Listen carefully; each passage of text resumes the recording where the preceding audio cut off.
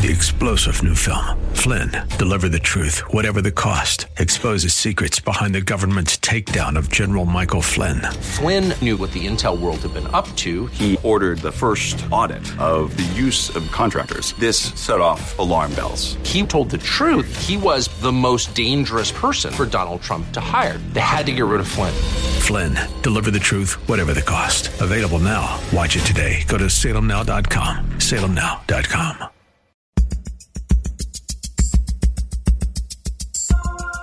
It's Lifeline with Craig Roberts. He's the host of Northern California's longest-running conservative talk show. He's a man with a message, a conservative with compassion. He's Lifeline's own Craig Roberts. Yes, sir. They checked my ID at the door. They let me in anyway. So we're here. Good afternoon to you. Welcome. Good to have you on board for this Wednesday edition of Lifeline. Just 5 minutes after the hour of 5 o'clock, and we welcome you into another edition of Lifeline. We are, of course, here each Monday through Friday from 5 until 7 p.m., addressing issues that impact your life, your world, and your Christian walk. Okay, let's see. On the agenda today, of course, being Wednesday, we're going to continue with part number 4 of our ongoing Bible study series, The Freedom Challenge, 60 Days to Untie the Cords That Bind You. Pastor Don Scott Damon will join us a little bit later on in this first hour. We'll keep you apprised of traffic on your way home this Wednesday, and by the time all is said and done at 7 o'clock, a good time shall be had by all, or at least that's our plan. Well, we are full swing. I was talking to a colleague earlier today about this. We are full swing into election season already. Maybe I'm getting to be old, but back in the day, it seemed to me that we elected our president in November. We did a inauguration in January. Then we let the president run the country for a couple of 3 years. And then we started talking about beginning the process all over again, president run for re-election, et cetera, et cetera. And the political season for the White House, the race to the White House, was about a year long. Now it seems like we elect them in November, inaugurate them in January, and in February we're talking about who's going to take over in 4 years' time. Wow. With all of that, I think it can certainly be agreed by everyone, liberal, conservative, Republican, Democrat, and in between, that we're probably going to see a nasty and contentious race for the White House heading into 2020, and already some of those earmarks seem to be around the perimeter, as we've talked about debates and things of that sort so far. A big part of the challenge, I think, that we're facing these days when it comes to election cycles is that the truth seems to have taken a back seat. And sadly, in some respects in politics today, truth seems to be whatever you want to make it to be.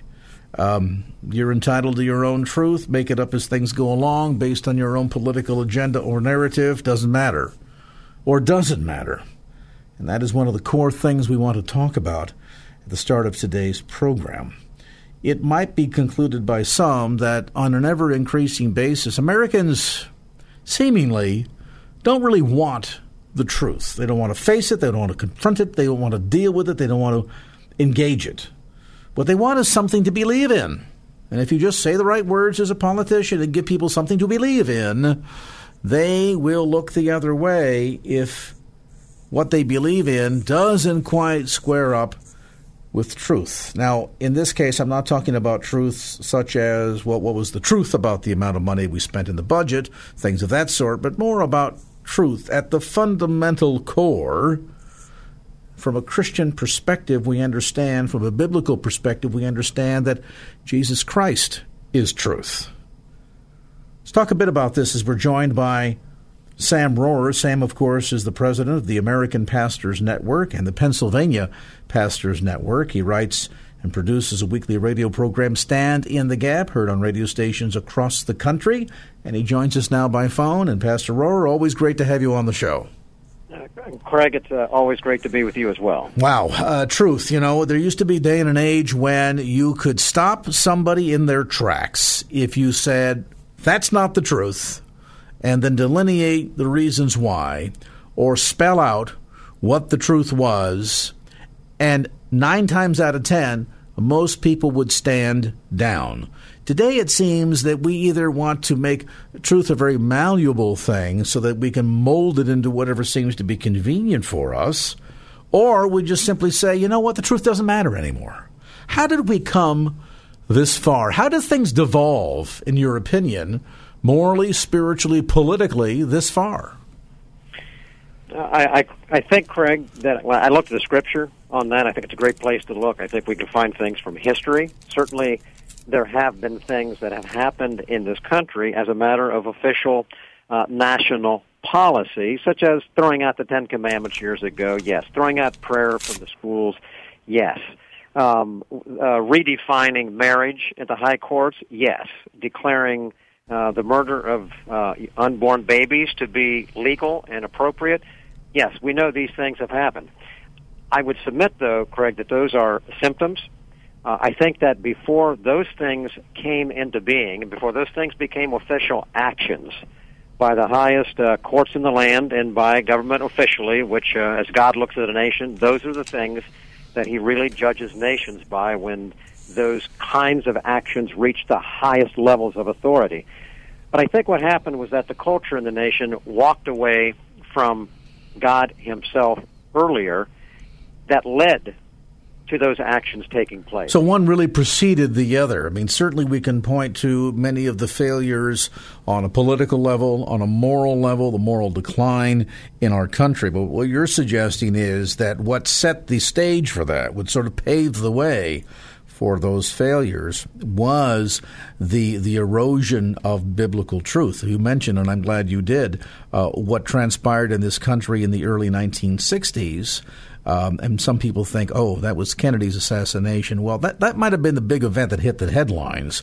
But the real event that I think ultimately had the greatest damage at the foundation of America was, and you touched on this, Pastor Rohr, when we abandoned the importance of Scripture in the public square, when we suddenly said that we can no longer teach our children right from wrong based on the Ten Commandments, when we suddenly said that prayer has no place in the public square either. And I would suspect that those actions really began this unraveling of the essential fabric of American society. Would you agree? Yeah, I would agree, because without truth as a foundation, there's no anchor to keep the ship in place. There's no rudder to direct that ship. There is no. It's the parable of building a house on sand. Truth is the foundation. That foundation upon which one builds a life, a family, a nation, are only those things that are built upon God's model, the creator of all that we see. And as God defined the individual and linked him to a relationship with God, and the requirement to submit before that God and to bow before him, which everyone will do at one point, or the family, as God has defined it, father, mother, children, who is to exhibit the pattern of God in that family and to lead the wife as Christ leads the church, ultimately we understand, and together they raise up children, a godly seed, God's plan. When that is departed, when that foundation is thrown aside, then the family as a structure falls apart. The Scripture says, "Blessed is the nation whose God is the Lord." God told Israel, "You put me first, you follow my commandments," and Deuteronomy 30 talks about it. You choose to follow me, my commandments, and what I say. That is equivalent to choosing life. And choosing life as a nation will result in security for the nation, in prosperity for that nation, good weather to make the crops grow. All of those things will happen. God says, you choose the other, you reject me as truth, as the standard, then the opposite will come. It's not real difficult, I don't think, Craig, from an understanding of biblical truth.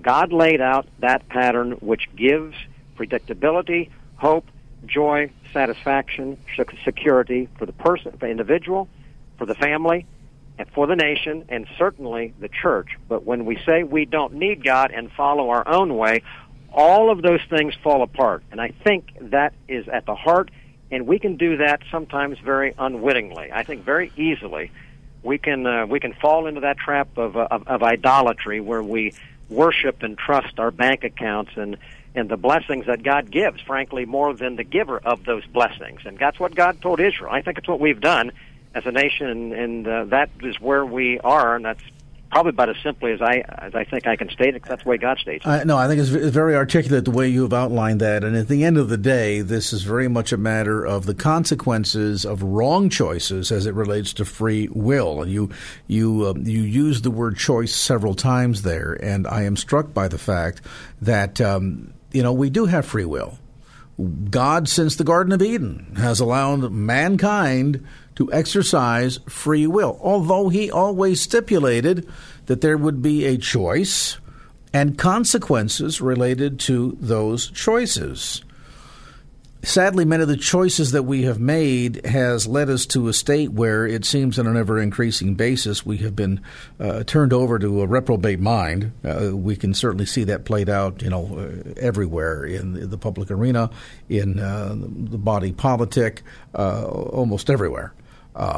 The interesting thing, the kernel of truth, the nugget here, the glimmer of hope is that if making the wrong choice results in these consequences, does God still honor his word so that if we make the right choice, that we can see restoration brought back to the nation? We'll ponder that question. We continue our visit today with Pastor Sam Rohrer, president of the American Pastors Network. We take this time out, get a look at traffic for you right here at 5:16, and back with more as Lifeline continues.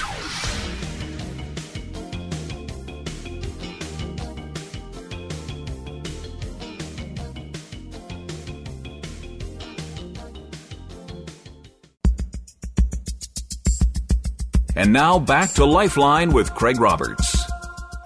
All right, we're back to the conversation, 5:20 on this basic Wednesday afternoon. Craig Roberts along with Sam Rohrer, Pastor Sam Rohrer, president of the American Pastors Network. We're talking about the demise of truth. The good news is that truth is not entirely dead, although it's been largely rejected in much of the mainstream today, whether it be mainstream education, mainstream media, even sadly within the mainstream church. I have always been bemused, Pastor Rohrer, about the fact that, for example, on the heels of virtually any tragedy related to a shooting, be it school campus or wherever that might be, and the immediate reaction that, well, if we just had stronger gun laws, if we just enforced the laws better, that would stop all of this. And I've always thought it interesting, particularly and sadly so in the public school arena, where 50 years ago we saw fit to kick the Ten Commandments out, and then we're surprised when murder takes place on school campuses, and we fail to recognize that, well, gee, if we just had a reminder up there every day about how thou shalt not commit murder, that maybe that kind of behavior wouldn't be as rampant as it is. It's almost as if there is a disconnect in the connection between the consequences of our choices and what it means of those consequences in the light of Scripture.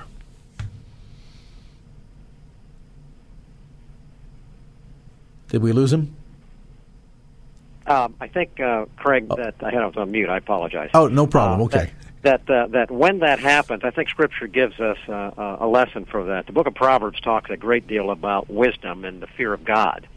The fear of God is the beginning of wisdom. The fear of God starts with searching for truth, and then there comes understanding as a part of it. If we don't fear God, meaning that we take God out of the picture as creator, we take God out of the picture as judge, the determiner of what is right and wrong, the fact that we will stand before him one day and give an account, if we take those elements out of the picture, then what are we left with? We're left with ourselves as God, or government as God, or something else, but something other than God. And when that happens, it's forever changing. It's never standard. It's not universal. It can't be.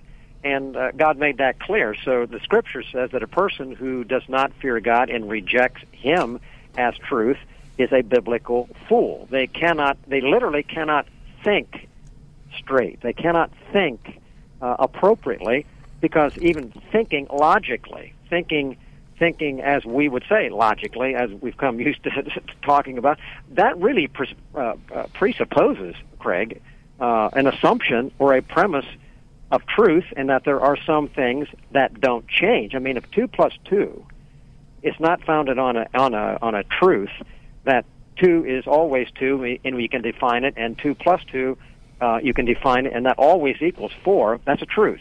If we reject that, then one can't live.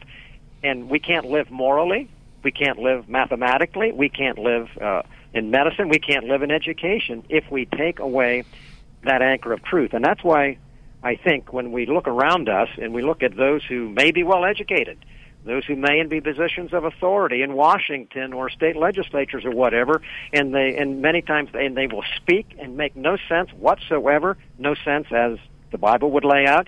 It's because they really have no fear of God, and sad, but they really can't. And that, I believe, is what we are seeing witnessed.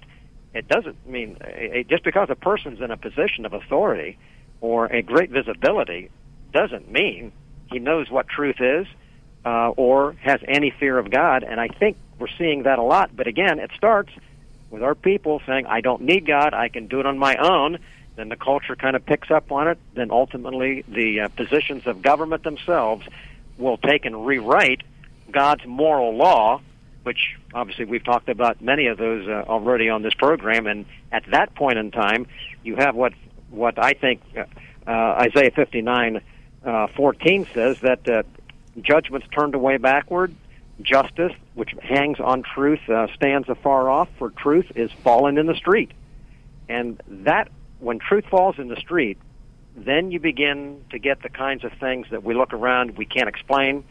The Bible explains it, but it all hinges on truth, and truth hinges on understanding who God is and fearing Him. And, of course, the irony is that if we surrender truth, if we decide that truth is an interchangeable commodity that can be rejected or accepted at will by any and all of us, that somehow then results in creating a moral vacuum. And I think what's erroneous about that conclusion is that it might, absence of truth, remove morality out of the equation, but it doesn't create a vacuum, because to be a vacuum suggests then that it will pull something in there to fill that space.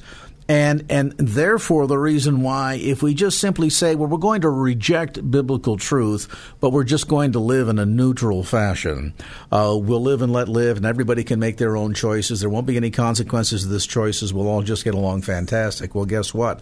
The fundamental truth related to the consequences of those kinds of choices is now something that we have to reckon with. And I think the challenge there is we need to begin to realize that when we reject truth, biblical truth, that suddenly it allows this momentary moral vacuum to be created, and that will be supplanted by another type of morality. It won't be Bible-based. It won't be fair. It won't be correct. It won't be balanced. But it will be another type of morality, and we will have to live with those consequences. The big question, I guess, Pastor Rohrer, is this. I think almost to a person we can agree that we, in our history of recent generations, have made some very bad decisions. We've attempted to turn truth on its heels. We have rejected truth and instead embraced a lie. And hearkening back to the notion that there are consequences related to the choices that we make if we have chosen to reject truth, and now we're paying the consequences, and we see them all around us. Will God honor His word that if we reject the lie and go back and repent and return to the truth, if we will embrace truth, that He will then allow morality and righteousness to fill that vacuum and bring about healing and restoration? Can we do? Is there still yet time, I guess I'm asking, to be able to make a different choice? There is, and that's the great aspect of redemption. God created, sin came, God promised a Redeemer in Jesus Christ, and we can all come before Him, acknowledge our sin, acknowledge our wayward way, trust in Him, and we can be restored, righteousness can return individually and to our nation. But we had better understand that soon, because in every nation's history, they can go too far. And we better wake up, and that's why I say the remnant, those who know the truth, those who know Christ as Savior, they hold the key because they are the salt, they are the light. Let it shine. It will have its power, and it's powerful when people embrace the truth. And God's remnant are here. What we're here for, to speak it, to live it, to demonstrate it. I mentioned in my opening remarks this notion that there seems to be a growing percentile of people that don't seem to want to know the truth. They just simply want something to believe in, something to hold on to, something to give them a sense of stability in a very unstable world. We know, of course, that at the end of the day, one is not possible absent the other. We need to know in whom we have believed. We need to be able to put our trust and faith in Him. But to do that, we also need to understand and recognize what truth is, who truth is. Scripture tells us that He is the way, the truth, and the life. And so, are we making choices that would suggest that we want to embrace biblical truth? Or are we willing to roll the dice? Sadly, historically, in recent generations, it seems as if we've just decided, hey, let's roll the dice, let everybody sort of pick and choose, and we'll see what happens. Well, this is what happens. These headlines that you're seeing every day, what's going on in our nation, in our world, morally, spiritually, politically, is the consequence of rejecting the truth and exchanging it for a lie. Our thanks to Pastor Sam Rohrer, president of the American Pastors Network. Information available on the web about his fine organization at AmericanPastorsNetwork.net. That's AmericanPastorsNetwork.net. 5:30, let's get you caught up on some traffic here, shall we, before we get into our weekly Bible study in the Word. We do that, here's a look at traffic.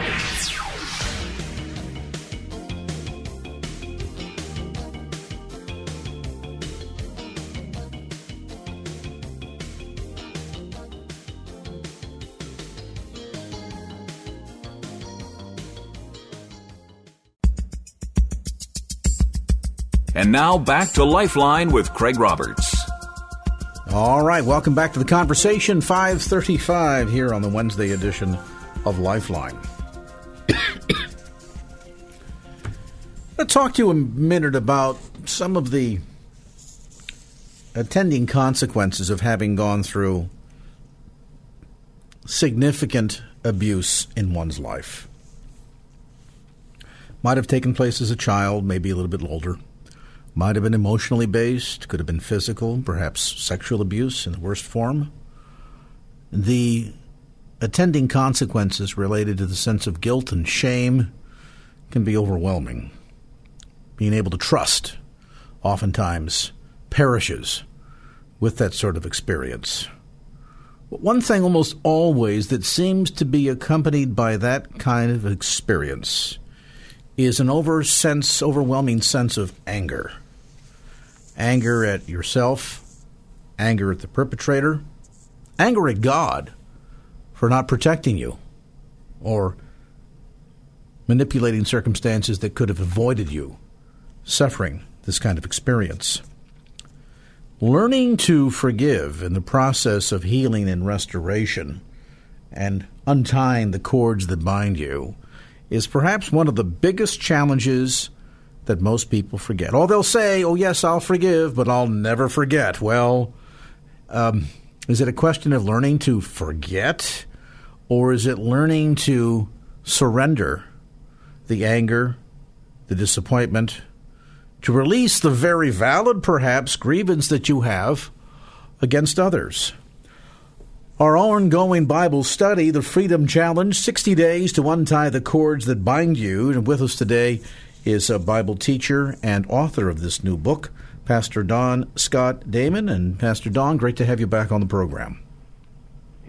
Thank you so much. It's great to be with you. I'm looking forward to the conversation tonight, trusting that some people are going to get set free. You know, this is a hot topic, and it's one that I think everybody can relate to, that no matter what the circumstances or individual or event may be that caused this beginning of your experience in being in bondage. And oftentimes because of nothing that you've done wrong, you were just, wrong person in the wrong place at the wrong time. But here you are.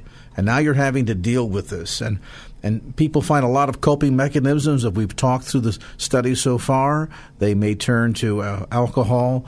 They may deal with depression. There may be crippling degrees in which they can no longer function at certain levels socially.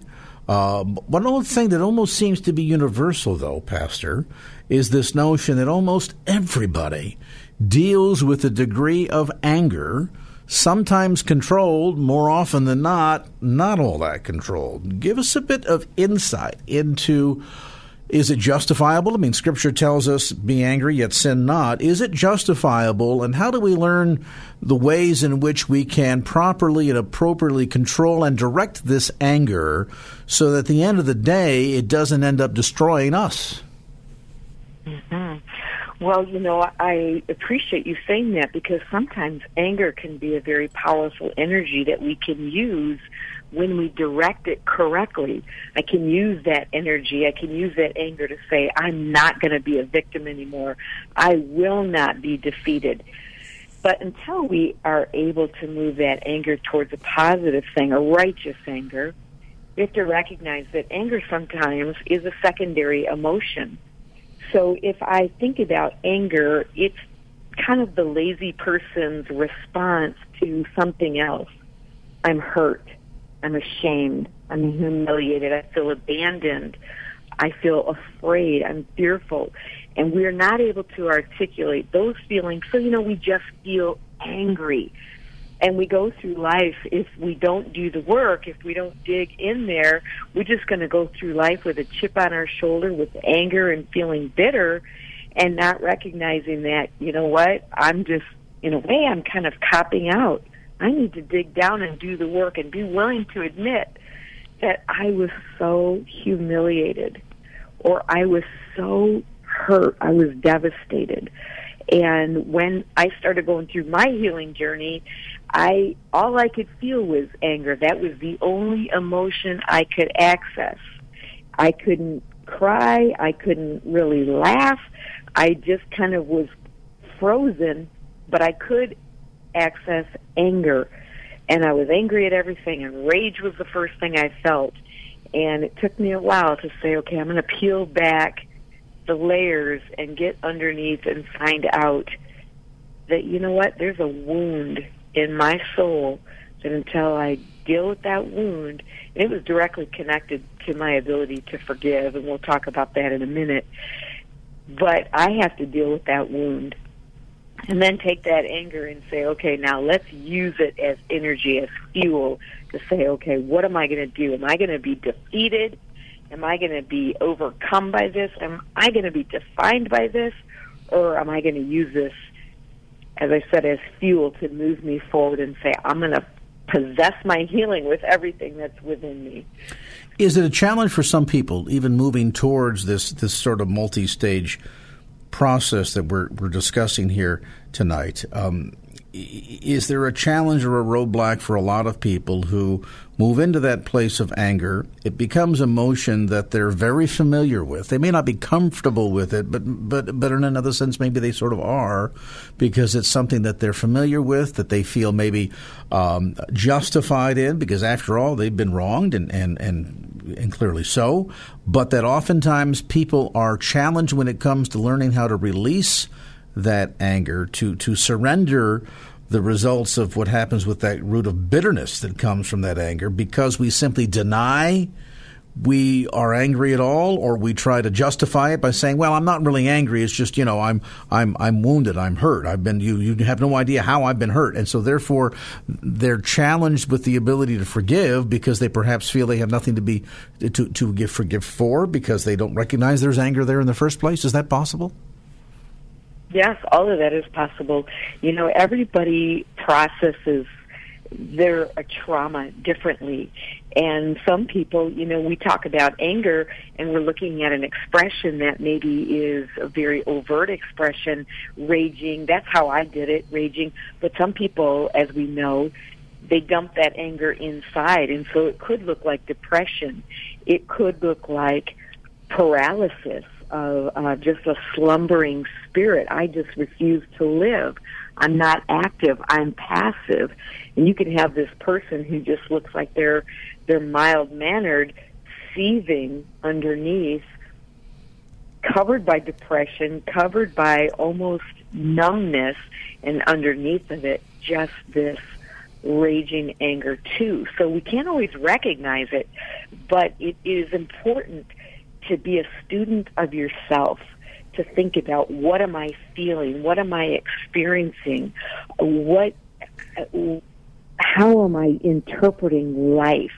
Am I willing to take risks, or am I just kind of sitting in the background watching, as it were, through a window while everyone else lives? And all of those can be forms of anger, and certainly as a result of trauma, abuse, fear, disappointment, disillusionment with God. And we don't want to admit that we're angry with God. We don't want to admit that we're an angry person. So yeah, we go through life denying it. But until we're willing to really take an inventory and look at it, we will continue to be bound by this thing called anger. I made reference, Pastor, to the root of bitterness, and I'm curious. We know certainly that anger is very much a mindset. Anybody who dwells on events and things that have been done to you and how you've been harmed, and you sort of begin to contemplate and almost get stuck there in an anger. So that relates to the mindset. But can this also become a heart set? And if so, what happens to our relationship with very God himself when anger becomes a heart set? And now all of a sudden that root of bitterness over what's happened to us begins to take hold. Mm-hmm. Yeah, the Scripture's real clear about that. So see to it that no one misses the grace of God. And I believe that in every situation that we encounter, every sinful, every traumatic, every painful situation, there is a measure of God's grace being extended to us. And when we miss that grace of God, the Bible says that a bitter root can take place. And a bitter root defiles us and causes trouble for many. If you think your anger is only affecting you, think again. It causes trouble for many, and it defiles us. That anger, and it's not a coincidence that the Bible calls it a root of bitterness.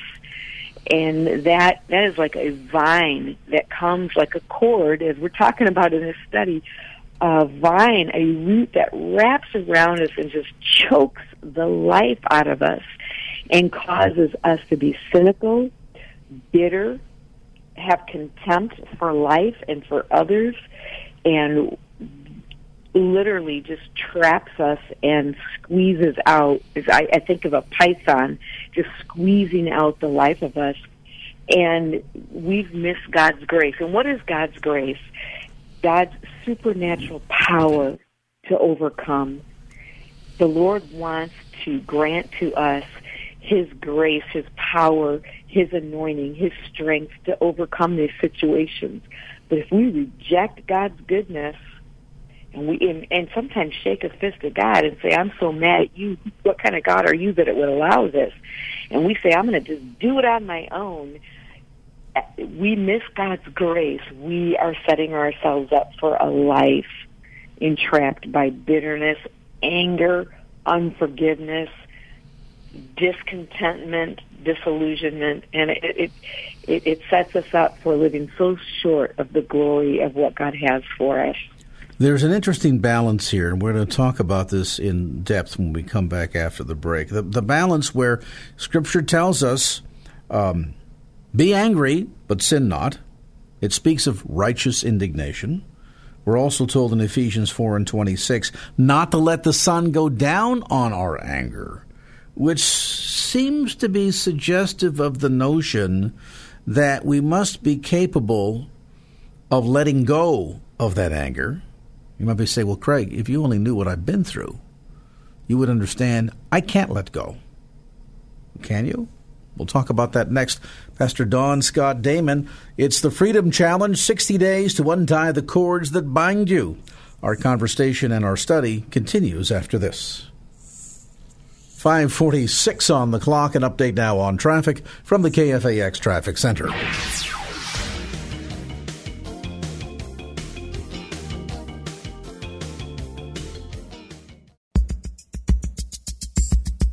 And now back to Lifeline with Craig Roberts.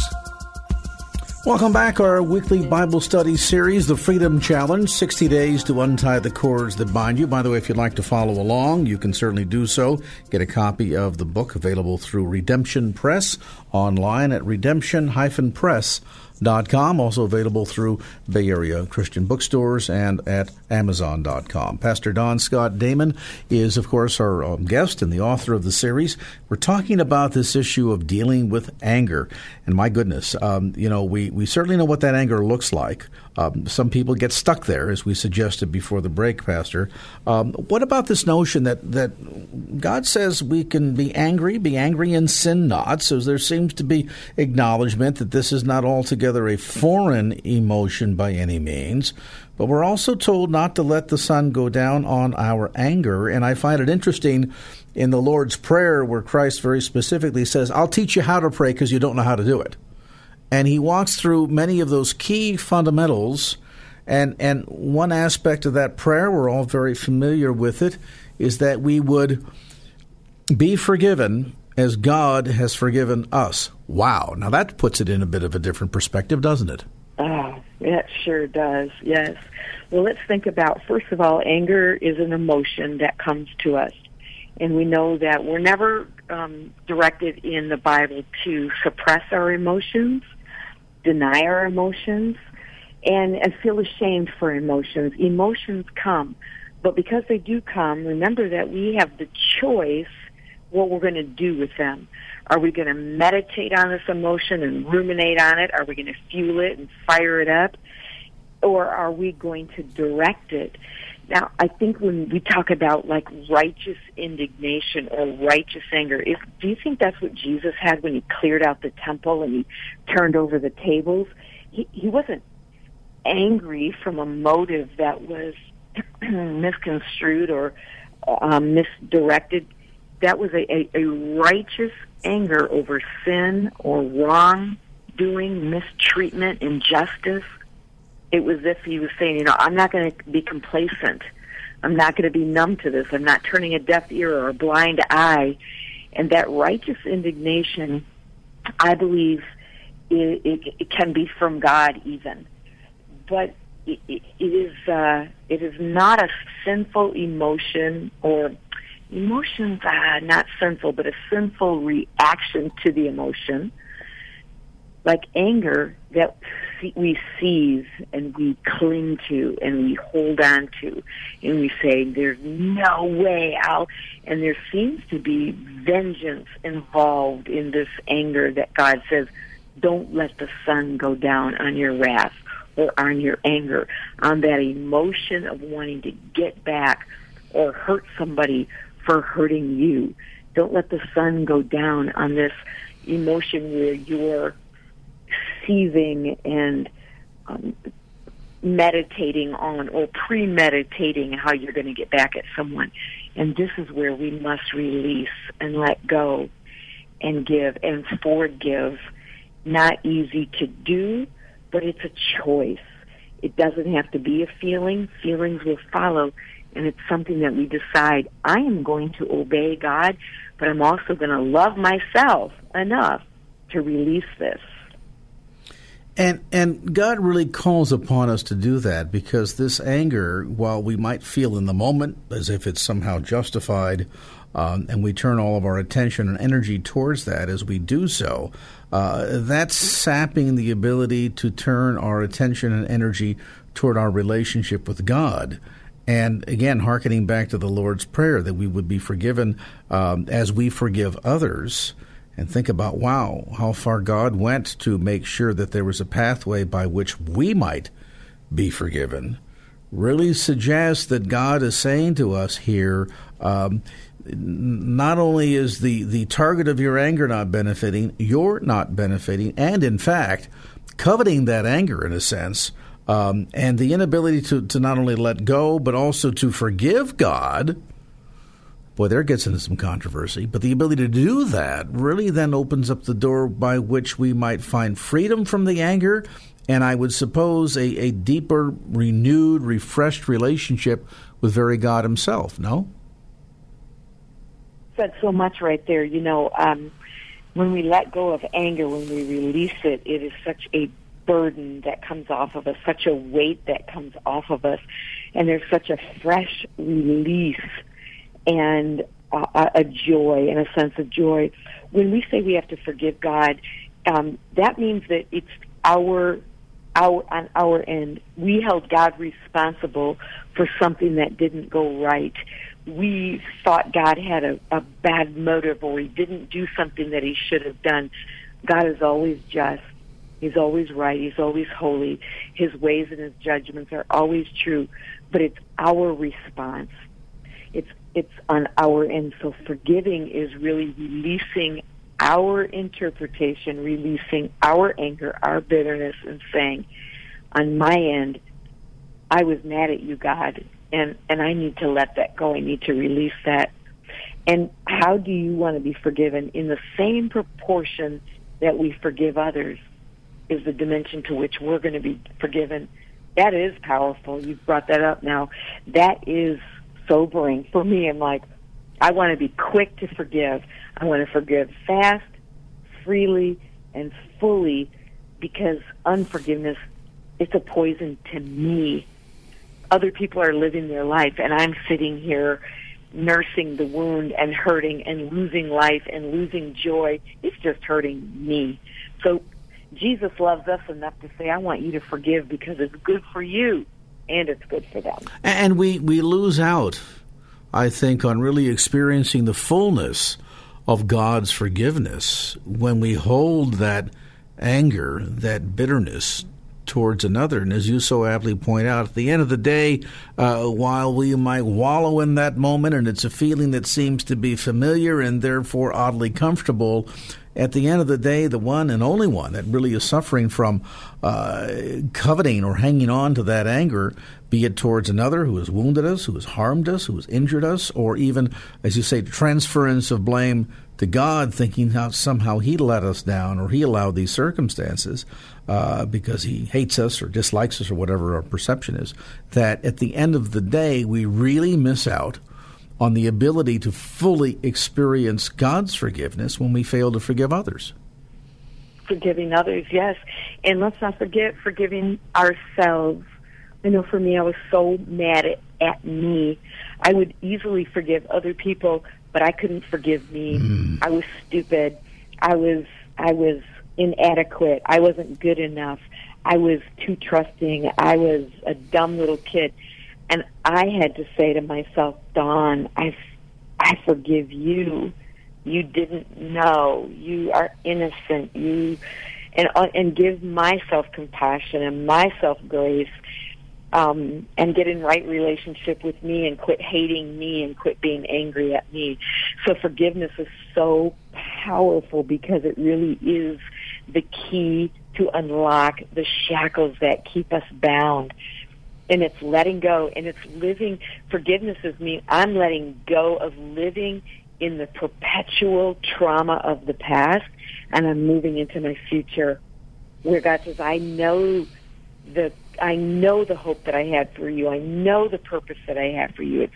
I know the future for you. It's good, and it's filled with hope. And we get to live there.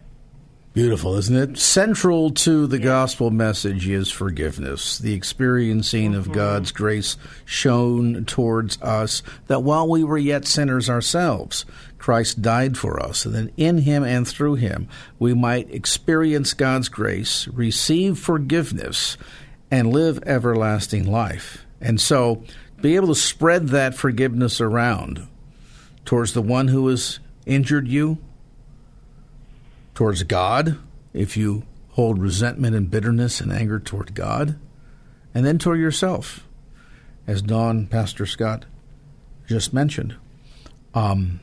These are real keys to being able to finally find release from the anger and that trap that you feel burdened and bogged down by and caught up in.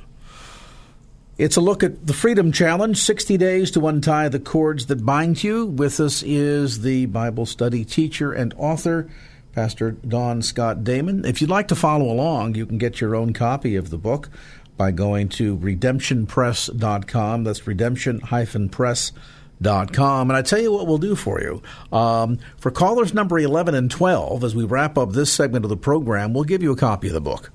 So call us right now, 888-367-5329. That's 888-FORKFAX. Callers 11 and 12 receive a free copy of Pastor Don Scott Damon's Bible study series, The Freedom Challenge, 60 days to untie the cords that bind you, so you can follow along in our weekly Wednesday Bible study series. Pastor Don Scott Damon, thanks for being with us. You get the phone right now. Call 888-367-5329, 888-FORKFAX. 6:01 from KFAX San Francisco. Let's get a look at traffic out there for you on this Wednesday.